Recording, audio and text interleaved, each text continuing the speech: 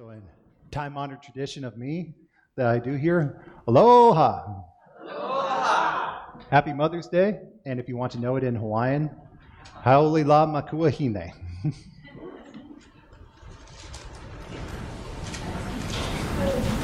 So when it came time to think of a message for today, I was given the free charge of it doesn't necessarily need to be a Mother's Day message. And that just didn't sit right with me in my particular way. But then, how am I supposed to write a Mother's Day message? What is it supposed to be on? I had a difficult enough time just trying to find the right card. And you have so many different options today. You have your standard affair. You have the funny one.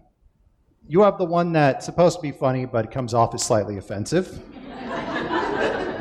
You have the generic religious one. I did manage to finally find one that works, but that's between me and my mom. So it is a religious one, and it actually works well with the lesson today. I wasn't intending it to do so. But among some of those cards, it made me wonder, how do we actually honor our mother? When we think of passages, Pastor Tony did a great job last year when it came to a passage that I would have never thought of using. If you remember, it's the passage on the Phoenician woman. But how many passages or how many times have we heard different things on Mother's Day where it comes across more of as instruction than particularly honoring? And I think to myself, would I on Veterans Day want people telling me how I should have better done it? No, I don't think I'd enjoy it. I don't think you mothers would enjoy it, particularly if I told you how to be a mother. For one, I'm not qualified to do so, other than I can tell you what God's word said. But that's not the point of today. Today is about honoring our mothers. And the particular passage we're going to be looking at today comes from Proverbs, for chapter 1, verses 8 through 9. And I want us to look at this before we move further.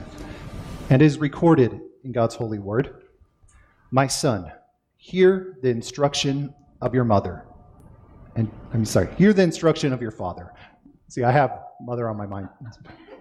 But that also works too. But my son, hear the instruction of your father, and do not forsake the law of your mother.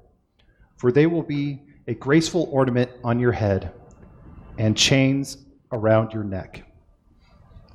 May the Lord add his blessing to the reading of his holy word. Now, in just these two verses alone, we can derive so much meaning when it comes to not only the role of parents, but our mothers specifically. And the first thing I want us to see in this particular passage, for us to consider, that when it comes to mothers and motherhood, the unique position of motherhood and mothers is one that is to be honored. And that's not something we see in modern society. In fact, that's not something we see in ancient society or relatively recent society. In fact, in the day that this passage was written, mothers were not particularly valued out in the culture by and large. But this is not a unique promise within this scripture or a unique idea within scripture that mothers are to be honored. If we were to go back to Exodus 20, there you would see, honor thy father and thy mother, that it may go well and you live long in the land. It is specifically commanded in scripture. And note, if you were to look at the commandments that precede it and the commandments that follow it, it occupies a very unique position. Before you have the first four commandments, which consist of our relationship with God. You shall have no other gods before me. You shall not create a graven image. You shall not take the Lord's name in vain, and you shall remember the Sabbath. Then comes the role of parents, and also mothers are included within that specifically. They are to be honored. And then the rules that follow are, the commandments that follow, indicate our position in society and how we are to treat others. But between God and society comes parents and also comes mothers. It is a position, a biblical position, that exists within God's law for a specific purpose. And not only does it exist in God's law, it actually precedes God's law. If we were to go back to the book of Genesis, we can see that the position of mother existed pre-fall. Not some idea that came up afterwards because we suddenly now had to deal with the fact that we're cut off from the tree of life and now we don't have access to eternal life. That, well, this is now a new position we need made to deal with our own mortality. No, God, in his very creation of the world, creation of humanity, designated this as a position and one that is to be honored. In Genesis 1:27 through 28, in that creation account, we have God creating man and woman and God's blessing upon them, where he tells them to be fruitful and multiply. In Genesis 2, verses 23 through 24, we see that God creates the institution of marriage. And many of you might know that passage. It's a popular one during weddings, wherein which it describes the creation of woman, of how she was not taken from the head of man as to rule over him, and she was not taken from the foot of man to be crushed underfoot of him, but to be taken from his side, a partner that may stand beside him. And that passage also tells that the two are to become one flesh. So pre-creation, pre-fall, we have God creating man and woman, joining them together in marriage, and the command to have families. Then we see something very interesting as well, and this occurs in chapter 3, after man has sinned. That after they have sinned, God tells them, first he curses the serpent, then he tells man of what is going to befall him, that he now has to toil the soil, he will be cast out of the garden. And then he tells the woman the position now that she will be in with pain in childbirth and that she will be subject to her husband. But I want you to consider what Adam does very next. We have where he could have had in his own mind, or he could have accused the woman like he had before and said, everything is your fault. I'm going to take this promise that God says that I get to rule over you and run with it. But no, he gives her the name Eve, the mother of all things. In his first act in establishing that relationship, he chose to honor her. I think that is very telling in the regard that even amidst the fall, that the first man saw that this is a position, that this is a title to be honored and revered, one that he did not have, but solely occupied his wife. The biblical position tells us that a mother is unique. It is to be honored. And this stands true in this particular proverb as well, because we see here at the beginning of this proverb, we have King Solomon exhorting his son on how to be wise. And the first 7 verses tell us that wisdom comes from God and the benefits of being wise. And then, like the commandments, we have this transition between the advice dealing with society. First, it comes from your parents. It comes from the father and the mother. This is to be valued. This is not to be put aside as modern society does. Well, the old man told me, or my parents told me this, or as we now hear some acceptance speeches in the Oscars and the Grammys, that where in the least crude way possible of thank you for making me, although they choose, well, words that I don't want to say up here, or in fact at all. But this particular proverb, at the very beginning of the Proverbs of how one gains wisdom, chooses to honor the position. And Solomon, being the wisest man on earth, we should probably take a cue from him, at least at this point in his life. Later Solomon, yeah, I don't think his mother was around for later Solomon. But then we come to now the particular instruction of this proverb, where it tells us to hear the instruction of your father, but then do not forsake the law of your mother. Now, what's the difference between these two things? And I can think of many times where my dad would tell me, I could ask him many questions. He tells me simply the same thing, a lot of the same things of the Ten Commandments. Don't steal, treat your neighbors well, don't murder people. But my dad can tell me how society says I should act. But when it came down to the why, oftentimes that fell to my mother. And oftentimes she was the one who I still turn to in understanding and how the way the world works, or how I should interact with it. And this relationship between the difference between instruction and law, or the letter of the law, this is what it simply says. The spirit of the law, this is what it means. And this idea of the love of the law, and it's going to be repeated in this proverb. And if you were to look at Psalms 119, now don't turn to that one, because if you follow our daily reading plan of the Bible, and you were to look ahead to next month, you would see that particular psalm we're going to take 7 days to read. It's a very long psalm. And the word law is used in that psalm 25 times, or once every 7 verses if you want to do some average. And there it describes the law as pure, reveals wisdom, revives, grants understanding, that mercy and salvation come from the Lord, so therefore I will follow your law. It brings moral uprightness. It is liberating.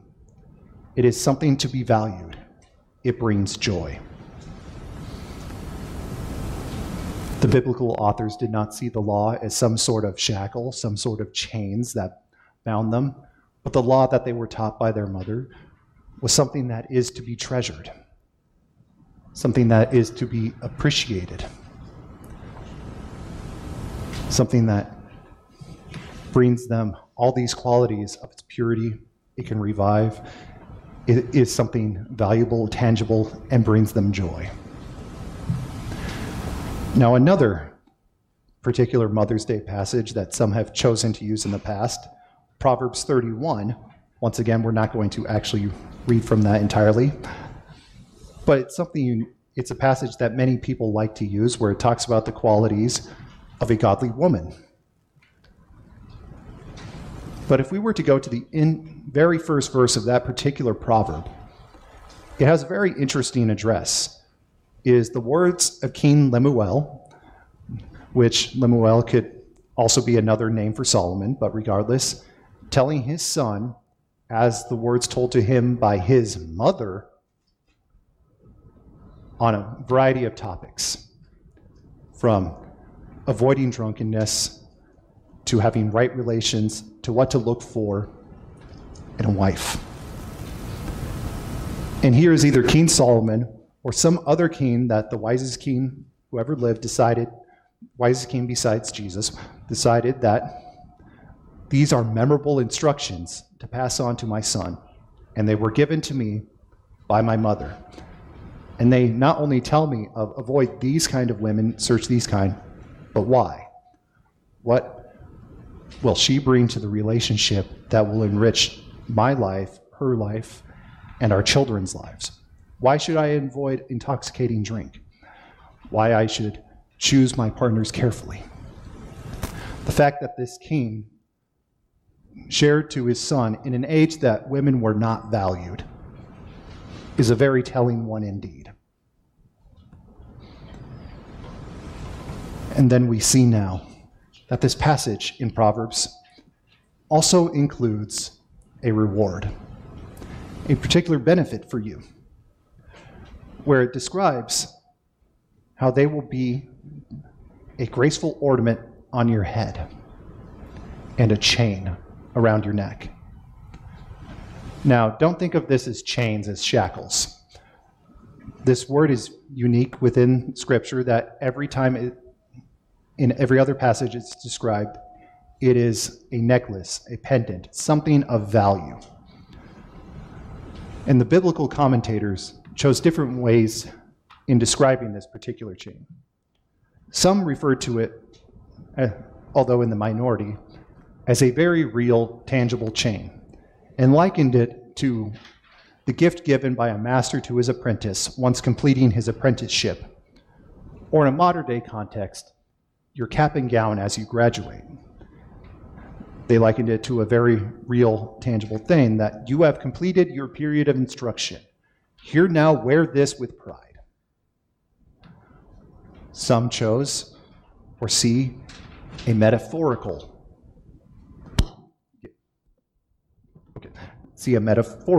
chain. That comparatively, the wisdom, the law that was taught to you by your mother is better than any real chains, any real pendant, any real jewelry that you could wear. What I think both of these were getting at, and what more commentators point towards, is a metaphysical type of chain. And what do I mean by that? I want you to consider these leis that I'm wearing today. And in Hawaiian culture, leis are a way that we honor one another, show our love for one another. And in the traditional means of crafting them, there's many different materials: flowers, feathers, ribbon. These are kukui nuts. The material doesn't matter in the case of this particular illustration. But it takes time to gather the materials necessary. There's exact patterns for weaving, and each of these tells something different.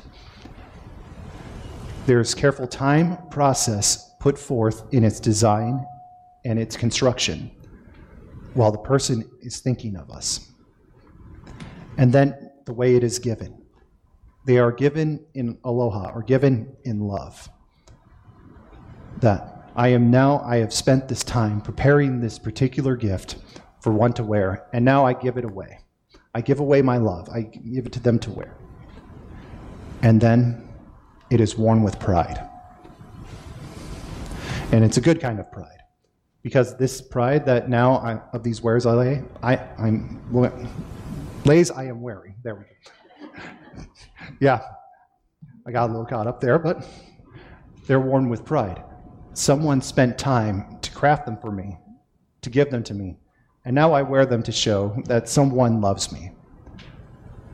The law is that to you that was described in this proverb. Someone spent an incredible amount of time teaching you the law, or teaching you instruction, developing you as their child. And now they have prepared this gift for you to wear. And how can we best honor? By wearing them with pride. If you want an example that I'm sure more of you could probably identify with, think of a quilt.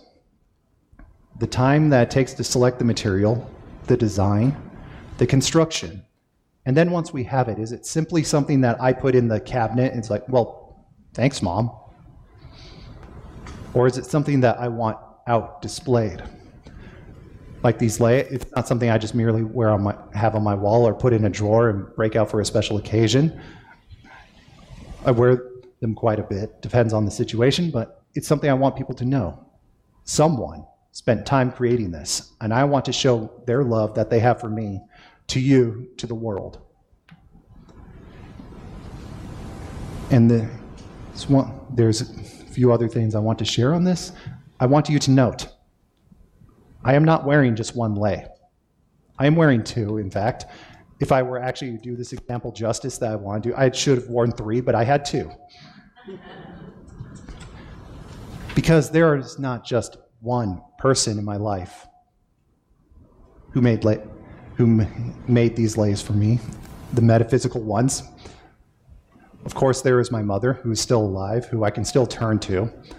My grandma, for some of you who heard that part of my life, I was raised on her farm. When my grandfather died, my parents moved in with her to help her take care of the farm, and she ended up being a third parent. Not quite a mother, but had more authority than a grandparent.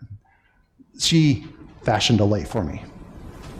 There is a third person as well that uniquely holds this position in my life. When I was in first grade, there was a boy who moved near to me, and it was not common for people out where I lived to be near my age that were not my family. And coincidentally, we were born 6 months apart to the day. I am older.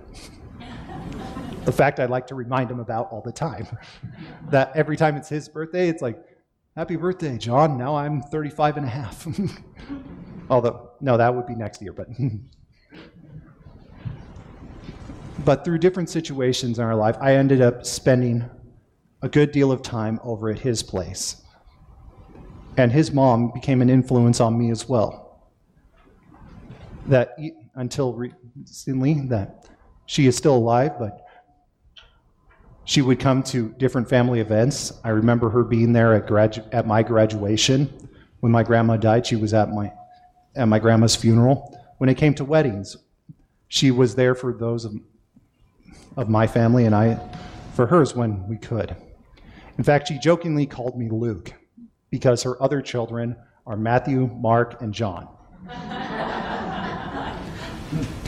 But she is someone who, in my life, made one of those lays for me and had a transforming effect upon my life. And in the Bible, there is one that I want us to consider of the transforming effect that another woman who he came to call mother may have had in his life. And this would be the Apostle John. Now, some of you saw in The Chosen, or know the passage specifically, where they're outside, James and John are outside a Samaritan city with Jesus, and they are yelled at, or in The Chosen, they're attacked by the Samaritans of having stones thrown at him. And he and his brother James implore Jesus, call thunder and lightning down on these people and smite them, for they insult you. And Jesus admonishes them, calling them sons of thunder, and this is not the purpose of why he's here. But I want you to consider this for a moment. Two of the most brash disciples at this point in their life are wanting the Lord Jesus to call fire and lightning from heaven to consume these people. And then when you read the Gospel of John, he goes from the son of thunder to the disciple whom Jesus loved. And we can attribute much of that to the Holy Spirit, to his time with Jesus, but he had something unique that the other disciples did not have. He was unique that he alone stood at the foot of the cross among the disciples, and there Jesus entrusted Mary, his mother, to John, and John to her, where he told her, "Woman, behold your son. Son, behold your mother." And I can't help but think, even though I have no scriptural evidence to prove this, but the effect that must have had on that man to go from the brash man ready to call down fire, lightning from heaven, to the one who now humbly called himself the disciple whom Jesus loved. Certainly the Holy Spirit had a part to play with it, but I want to believe that Mary, his new mother, had a part in that as well. So then we come to today. We come to a society that does not necessarily is moving back on the pendulum, does not necessarily honor mothers or consider them essential, where more and more we have the state, the government saying, entrust your kids to us and we'll teach them the right way. Colleges do the same, and then we're surprised with the result later on when, well, that's the way my parents believe, but they were wrong, and now I believe this other way. That's what society says on how we should honor our parents. Just merely thanking them for the creation of us, and that's it. But the biblical view, the view I'm asking of you today, and not just on this day, but each day, there is someone in your life, there may be multiple people in your life that wove that lei for you to wear. And for you women, you young mothers and older mothers, you wove plenty of leis for all those other people. And I can't help but think of people like Kathy, people like Dee, who work in schools and many others like them. If they would be surprised one day to see how many of those kids still proudly wear those leis that they spent all those hours working on them. There is the command in Scripture, but we shouldn't need a command to remember our mothers, to honor them. Not to instruct them, but to honor them, what they have done for us. Regardless of who those mothers are in our life, some of them, they were our biological. Others, through different family situations, were other relatives. And sometimes they were friends of the family. I can remember 3 unique people in my life. I am sure some of you can have more, maybe some have less. But there are people in your life that you owe it to them that, if you still can, to thank them for what they have done, to honor them. And even if they are not here today, you can still honor them by proudly wearing that lei that they have woven for you.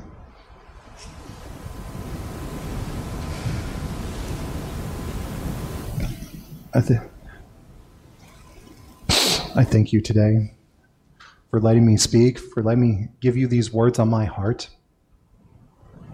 And it is my hope that you can look back fondly on the mothers that have had an influence in your life, and now that you can wear that lei proudly to honor them. Let us close in prayer. Our Heavenly Father, Lord, we thank you so much for the different people in our lives, the different mothers in our lives, Lord, that had such an effect on us, the love that they've shown for us, the unique position that you have created them for. And Lord, even amidst a society that is moving away from honoring them, Lord, let us not forget the promise of your word. Let us not forget the command of your word. And regardless of the command, Lord, let us remember them. Wear proudly the lei, the love of your law, Lord, that they have woven for us.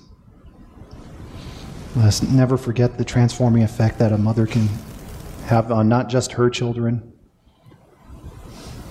but on other people as well. Lord, we thank you for all the mothers in our lives, all those that have done this for us. Lord, let us not only remember the mothers, but once again honor the position as something that is to be strived for and appreciated. And Lord, we do thank you so much for this, for the promise of your holy word, for this challenge. And may it stick with us deeply, Lord. And not just one day a year that we break out our lei and let our mothers know that we are proud of them, of the love that they have shown us.